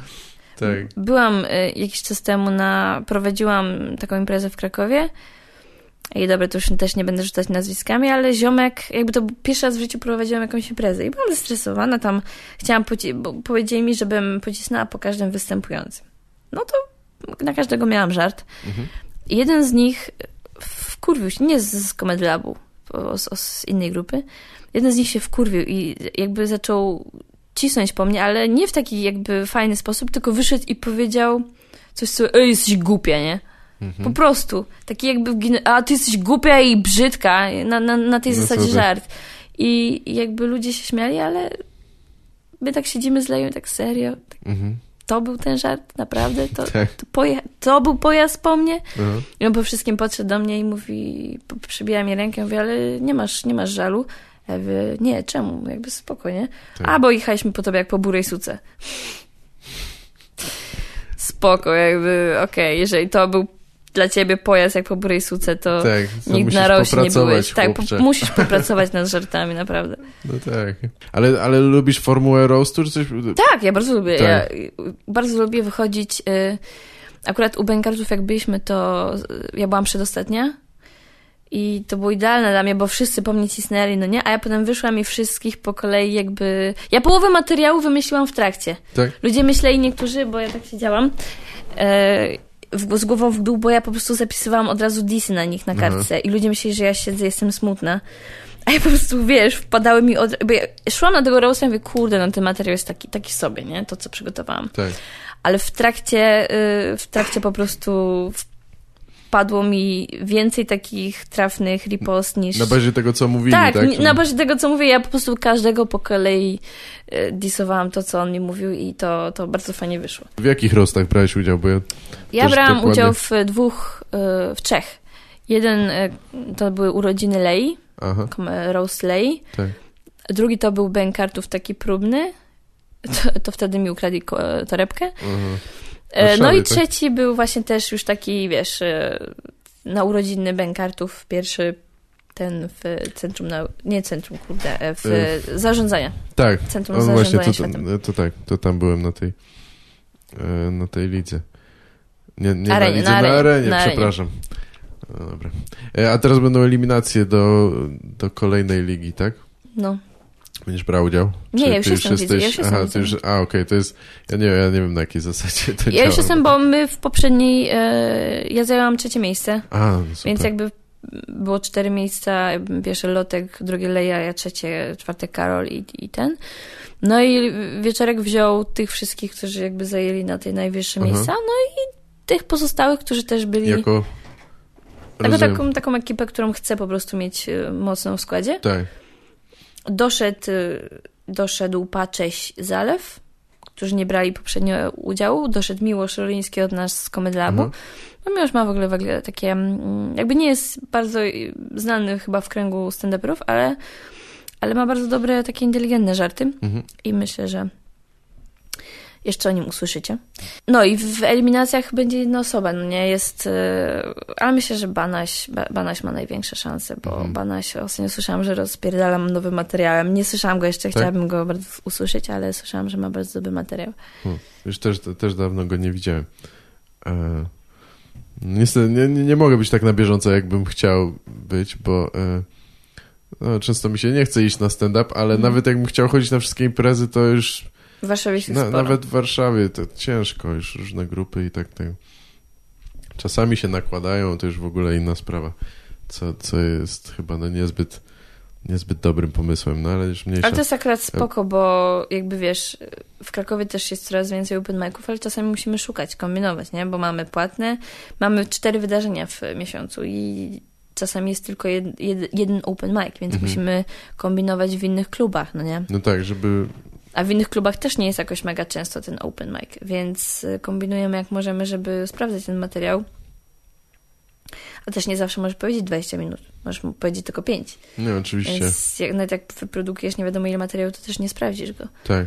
Więc w Warszawie to akurat jest zajebista zaleta, że masz tyle imprez i możesz sobie wybierać... Znaczy wiesz, musiałbyś do wszystkich chyba możliwych osób się zgłaszać i no teoretycznie jasne, jest to możliwe. Wszędzie można zrobić z 5 minut może. Oczywiście, że... No ale my dlatego robimy to work in progress. Głupio zresztą trochę może nazwane, ale bo tam przychodzi kilka osób i robimy trochę więcej minut. Tego materiału. A właśnie, no a na open micu to nie ma zazwyczaj okazji, żeby to sprawdzić wszystko. Mieliście ostatnio, to była taka mała trasa, czy jeden występ, to same baby, gdzie grałyście? Nie, to był tylko jeden występ. Aha, w Krakowie, tak? Czy... Tak, to było w Krakowie. To organizowały same baby. To nie był jakby... Okej, dobra. Same baby to jest Iza Kała, tak? I Agata Biłas. Okej.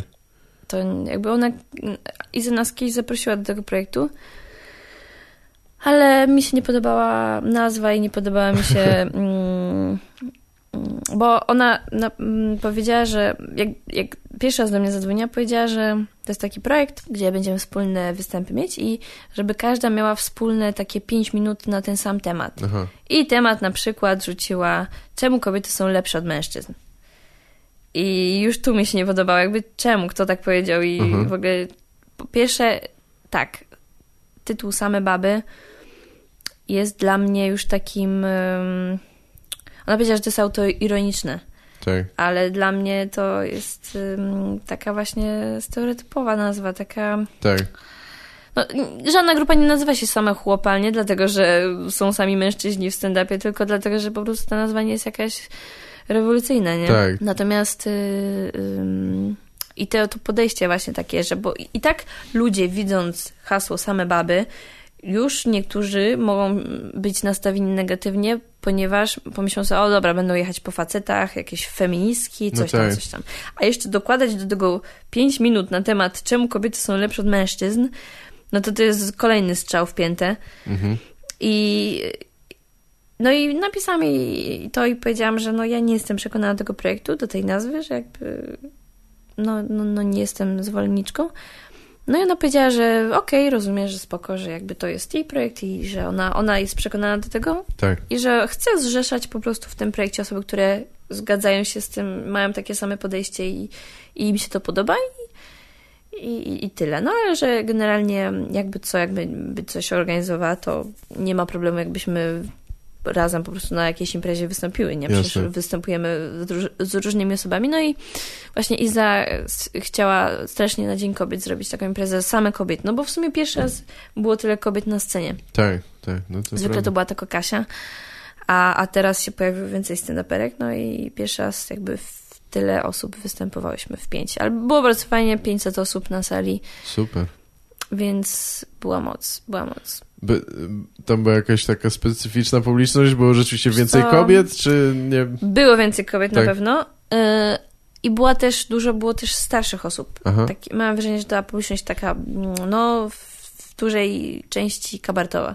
Tak. Bo też, wiesz, promocja była na Radio Gold i tam porozdawali chyba z kilkadziesiąt wyjściówek. No to też takie, wiesz, jakieś starsze osoby przyszły. Ale ogólnie spoko. Naprawdę spoko. Ja występowałam pierwsza, bo taką ustalili kolejność. I nawet jako pierwsza, jakby, wiesz, jak na tą publiczność... Rozjebałaś po prostu.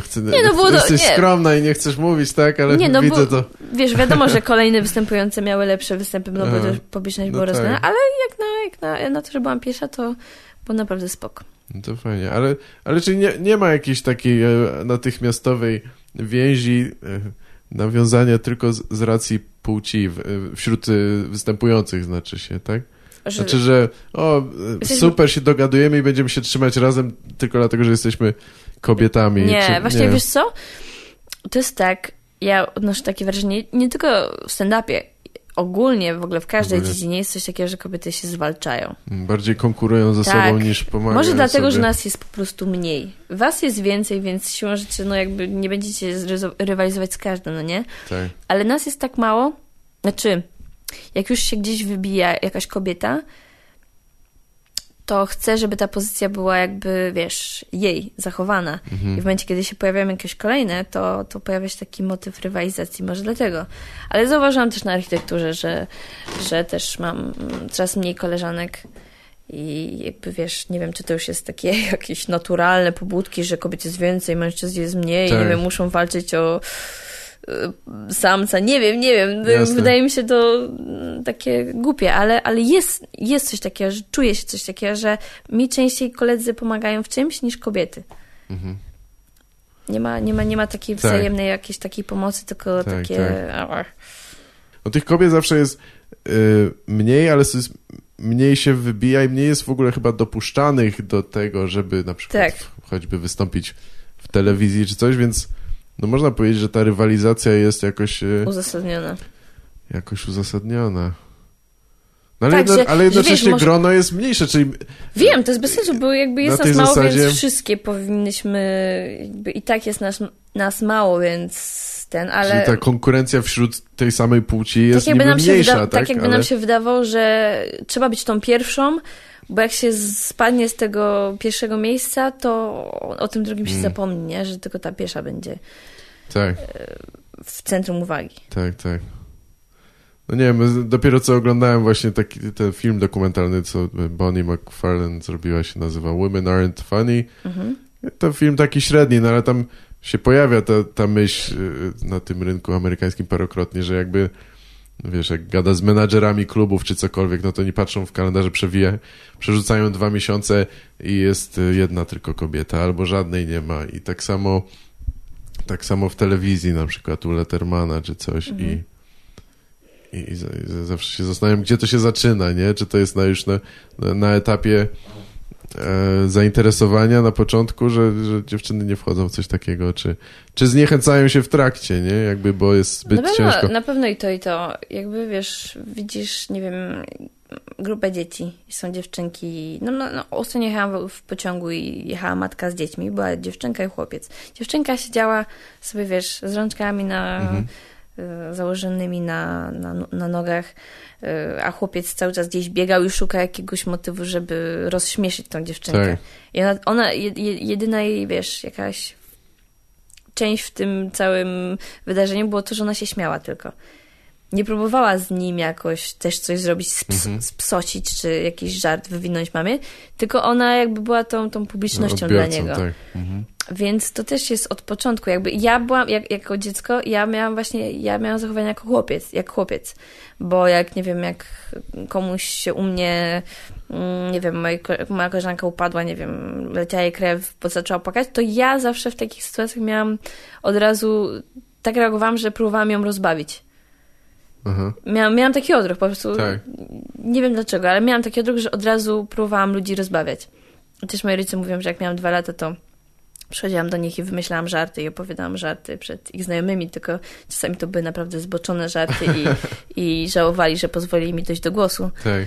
Bo ludzie naprawdę dziwnie patrzyli na takie zjawisko jak 2-letnia dziewczynka, która wygląda jak mały zgredek.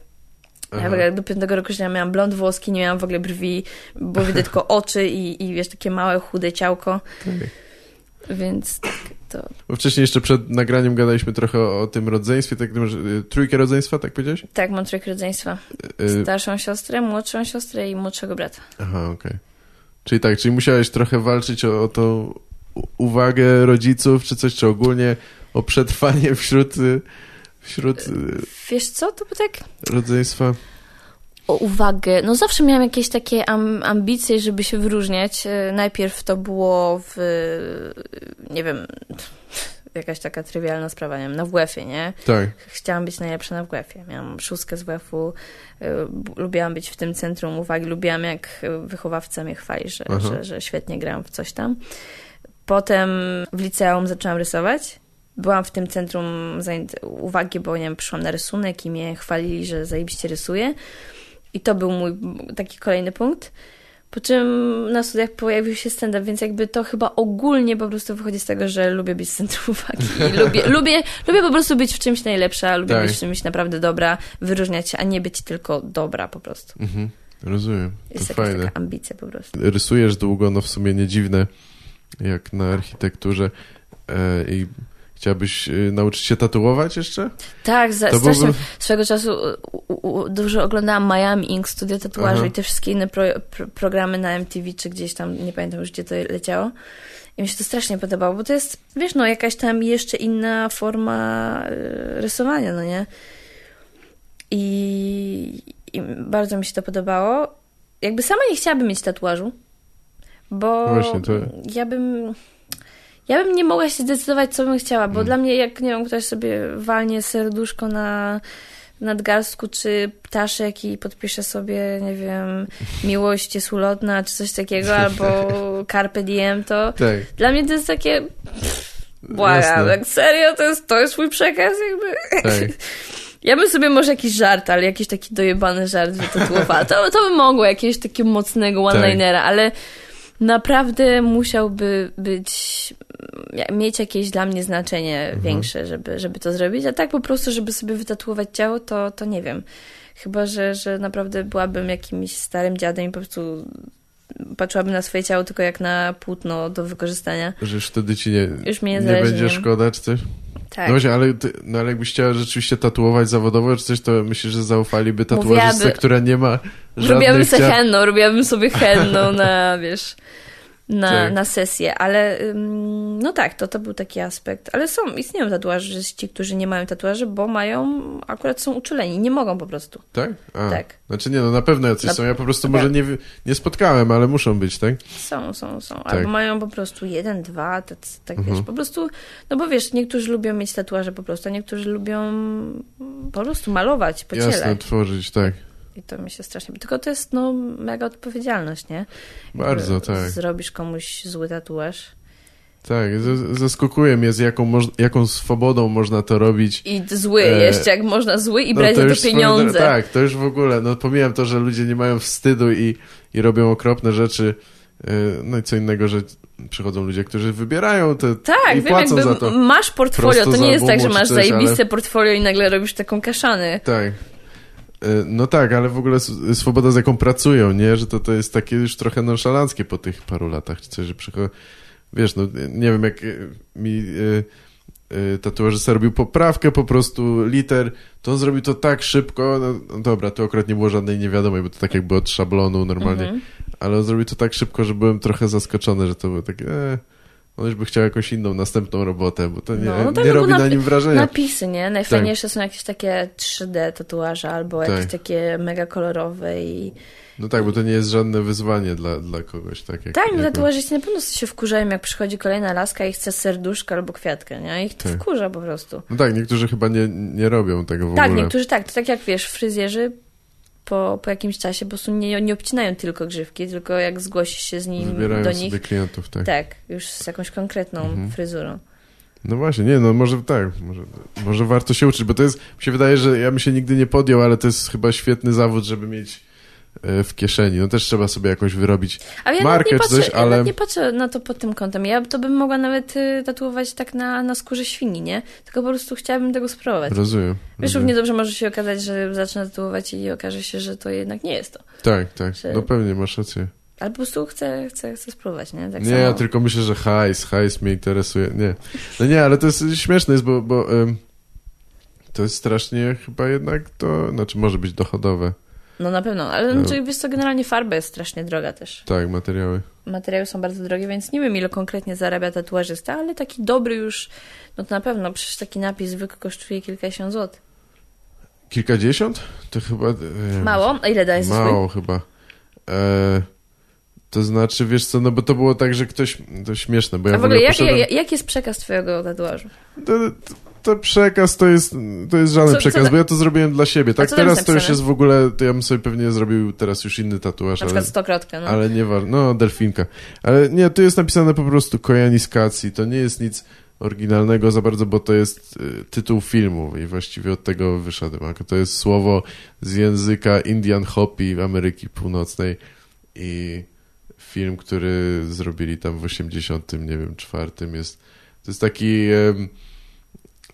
tam nie ma żadnych dialogów ani aktorów, to można powiedzieć, że to jest dokumentalne o tyle, że tam właściwie jest tylko muzyka i obraz i tam jest dużo takich przyspieszonych i zwolnionych ujęć. I wiesz, to można interpretować można robić do tego jakąś filozofię, na różne sposoby. Jak ludzie w tych programach, że wiesz, tatuował sobie, nie wiem, ważkę i powiedział, że jak umarła jego mama, to siadł sobie nad rzeką i na kwiatku usiadła ważka i stwierdził, że ta ważka jest symbolem jego mamy. Nie, no wiesz, dla mnie to coś tam znaczy, nie zrobimy sobie tego inaczej, ale to jakby jest zupełnie nieistotne. Ja wiem, że to właściwie ludzi nie obchodzi i mi się nie chce tego opowiadać, więc czasami zdarza mi się rzeczywiście, że mówię, a to znaczy, że byłem pijany po prostu. Nie jestem śmieszny tam w hiszpańsku, nie? No nie wiem, bo to nie ma sensu tego. Wiesz, ktoś zapyta, a potem patrzy się na mnie z takim już... Tak, bo czeka na jakąś fajną przestaje historię. Słuchać. No ja wiem, że to nie jest ciekawe. To tak jak gadanie z komikami albo z kimś, kto wie, że robisz stand-up. I ja nie mogę już powiedzieć żadnej historii, która nie kończy się jakąś zajebistą puentą. Bo jak ja coś powiem i wszyscy są tacy, I na ich twarzy maluje się po prostu takie oczekiwanie, promienne oczekiwanie na jakąś dojebaną puentę. I ja w trakcie mówię zwykle, wiesz co, to generalnie nie będzie miał puenty. I oni są, wiesz, wtedy zawiedzeni, jakby, że... No nie mogę powiedzieć, wiesz co, bo wyszłam gdzieś tam tramwaj, widziałam coś tam. Nie mogę po prostu do tego spostrzeżenia. Szczególnie, że prawdziwe historie często nie mają puenty. Ona później się znajduje, dorabiana jest czy coś, nie? Tak. No przecież to życie nie jest stworzone z 3 aktów zawsze. Bo właśnie tak gadaliśmy, to wyszło z tego, że jednak kobiety mają trudniej w stand-upie, no nie? Tak mi się wydaje, no.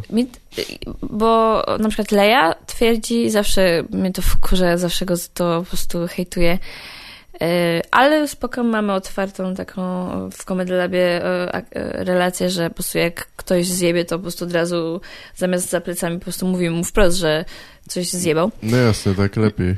No, w każdym razie parę razy się zdarzyło, że właśnie miałam jakiś fajny występ i mimo, że Leja miał jeszcze lepszy, to i tak zawsze, wiesz, jakby gasił mnie tekstem w stylu, ale ty masz lepiej, bo kobiety mają łatwiej, nie? Aha. I więc tak wkurwiało po prostu. Nie dość, że stary, masz lepszy występ, to jeszcze po prostu, jeszcze mnie zgasisz po prostu, że mimo, że ja też miałam dobry, to jestem kobietą, bo mam łatwiej. Jakby, ale Zalew, jakby jak z nim gadałam o tym, to stwierdził, że to jest głupota. Jak kobiety mogą mieć lepiej? Jakby mają już z góry źle, bo w pracy są na niższej pozycji niż mężczyźni, nie? Choćby przez to, że boją się zatrudniać kobiet, bo mogą zajść w ciążę, nie? Chociażby z tego, ze względu na ten aspekt. Albo, że ogólnie jest takie przeświadczenie, że jak facet, to zrobi to lepiej. I nawet kobiety mają takie przeświadczenie. Jakby nie ukrywam, poszłam do punktu Playa, bo nie chciało mi wysłać SMS-ów. Myślałam, że to wina komórki, bo miałam nową. I podeszłam do babki, ona chciała po prostu to wklepywać już do internetu, że błąd sieci, nie? Po prostu jakiś raport. Jakby nie pomogła mi, jakby ja zaczynam wymieniać jakieś aspekty, ustawień, które mogą wpływać na to, jakby podchodzę do tego technicznie, ale ona w ogóle tego nie chciała słuchać. Ona powiedziała, dobra, to ja wklepię, że to jest po prostu błąd sieci, nie? Podczas gdy odwracam się i ziomek, który akurat wtedy był zajęty, zwolniło się u niego i ja mówię, wie pani co, to ja może podejdę do kolegi. I ona z taką miną, wiesz, na mnie, czyli uważa pani, że on pani pomoże, tak? Dobrze, proszę, nie? I podeszłam do niego, jebać to, no nie?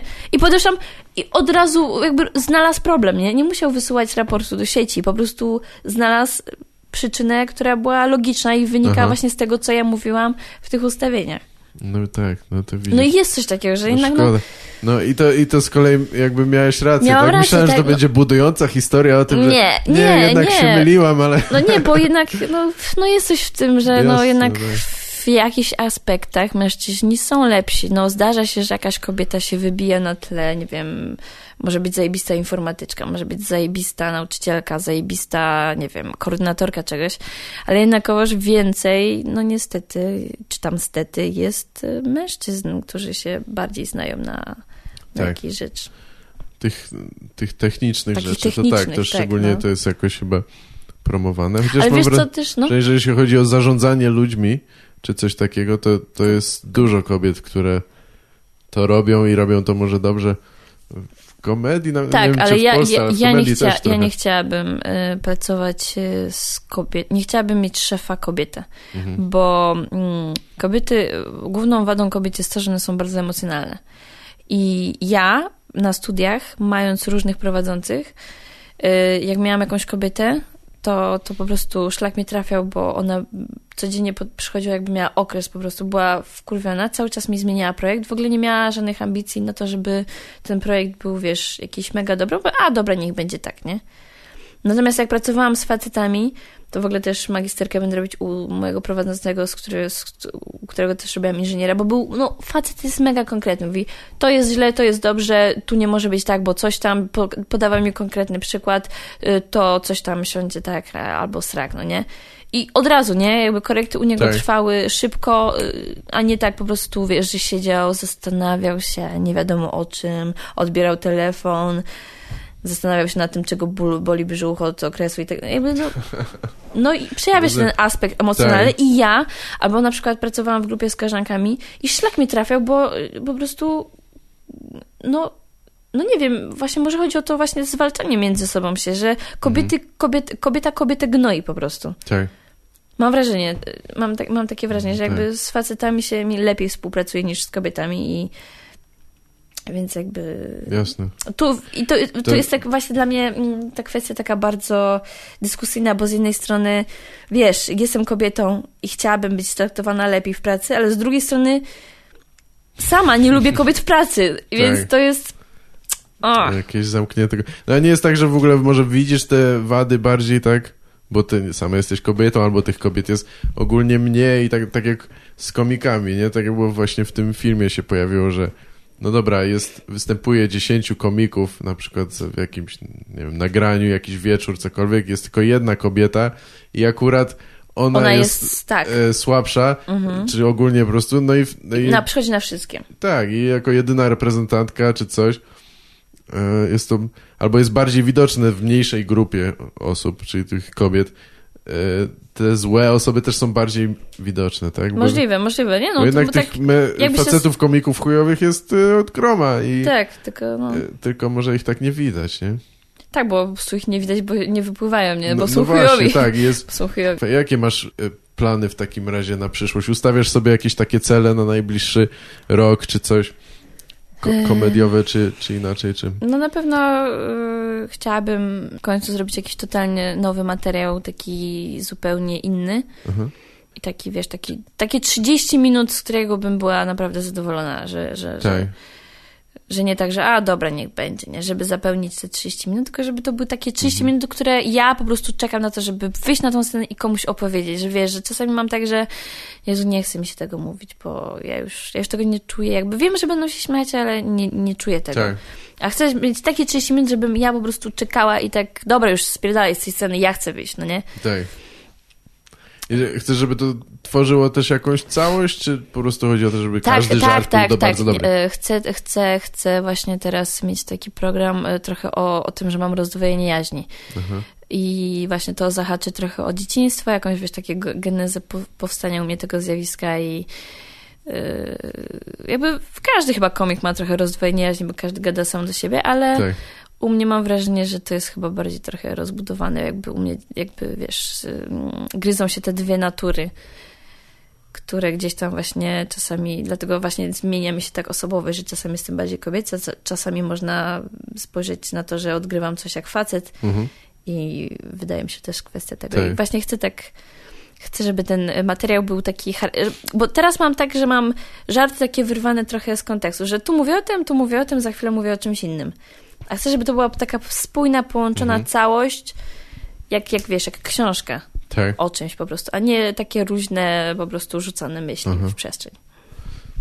Tak, mi się wydaje, że to jest bardzo ciężkie. Znaczy ja też zawsze chciałem, żeby, nie wiem, jakaś łącząca nić, początek i koniec, żeby to miało swój rytm i strukturę, ale żeby wszystko połączyć tematycznie czy coś, to chyba ciężko jest. Szczególnie, że jeśli masz na przykład, no dobra, zajebisty żart, jakiś tam przypadkiem napisany i nie pasuje do reszty, tak, no to tak, wyrzucisz go tylko dlatego, że nie pasuje, tak? Czy wiesz, no. Nie, może wiesz, użyjesz go po prostu w innym materiale, może nie?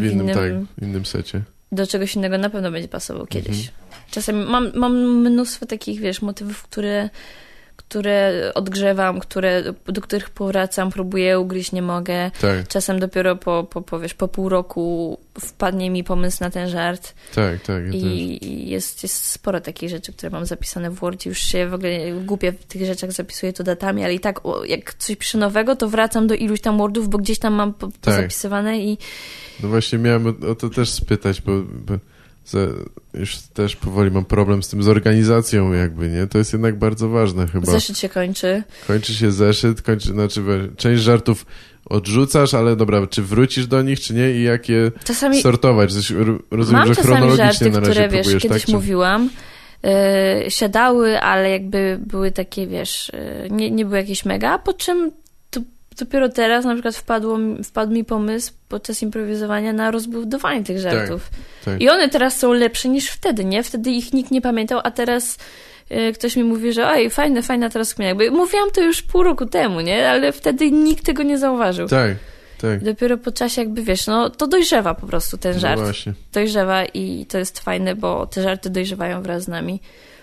One się zmieniają i niektóre wypadają, bo po prostu nic się nie da z nimi zrobić, po prostu są chujowe.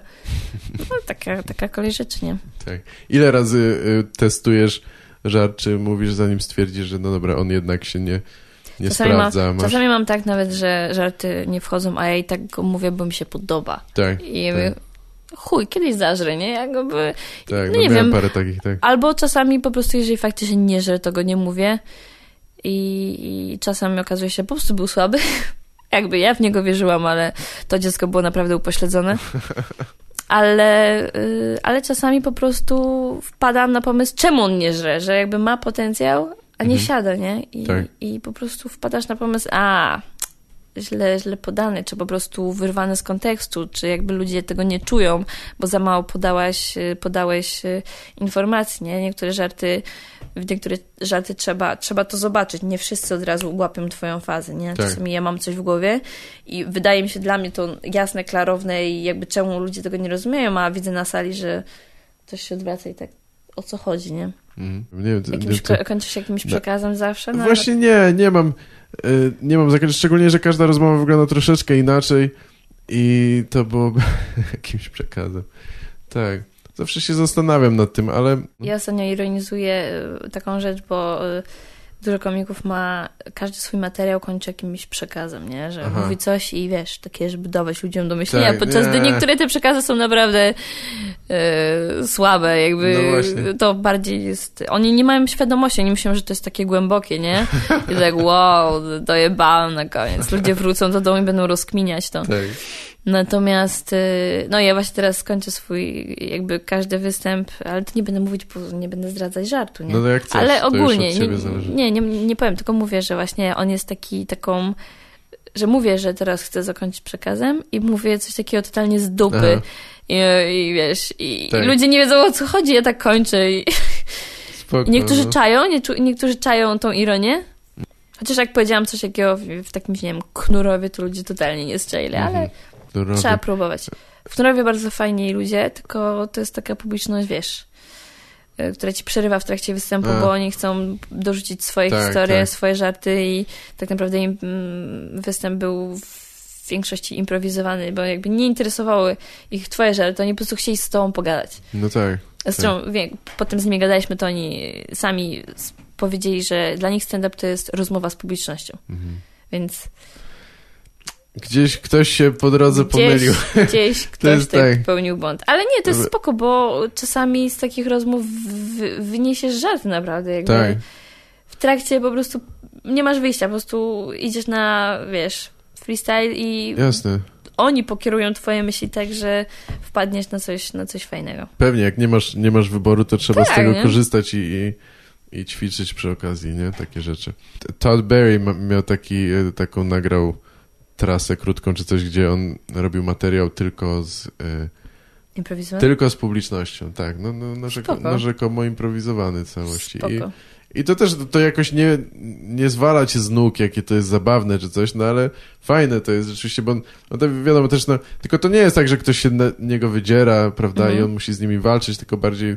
On ich zagaduje. Tak, on bierze jedną osobę i trochę ją poznaje nawet, nie? To zadaje kilka pytań to jakichś tam jak kluczowych i próbuje, i próbuje na tej podstawie coś zabawnego tam wynieść, nie? No, jeżeli mi się to udaje. Śmiesznie, nie? I wiesz, no wiadomo, na nagraniu raczej nie widać tych, które się nie udały. To byłoby też ciekawe porównanie dla nas, nie? Chcielibyśmy może to zobaczyć, ale tak. No i często to jest takie to jest takie swobodne, to nie jest może super zabawne, ale a świadomość tego, że to jest improwizowane, już ludzi bardziej bawi. Tak. W ogóle, że jakby ludzi bardziej bawi, jeżeli cokolwiek rzucisz o nich. I już ludzie po prostu pękają ze śmiechu. Tak. No tak, lubią czuć nawiązanie jakieś. Uwielbiają być częścią po prostu występu, nie? Bo wtedy się czują po prostu jak na jakby, wiesz, ze znajomym na imprezie po prostu rzucane jakieś disy i to jest wtedy dla nich bardziej przystępna forma rozrywki. Wielkie. Dzięki, Olka. Dzięki, dzięki, że wpadłaś. Mam powiedzieć, nagrałeś to? Śmiało. Nagrałeś to?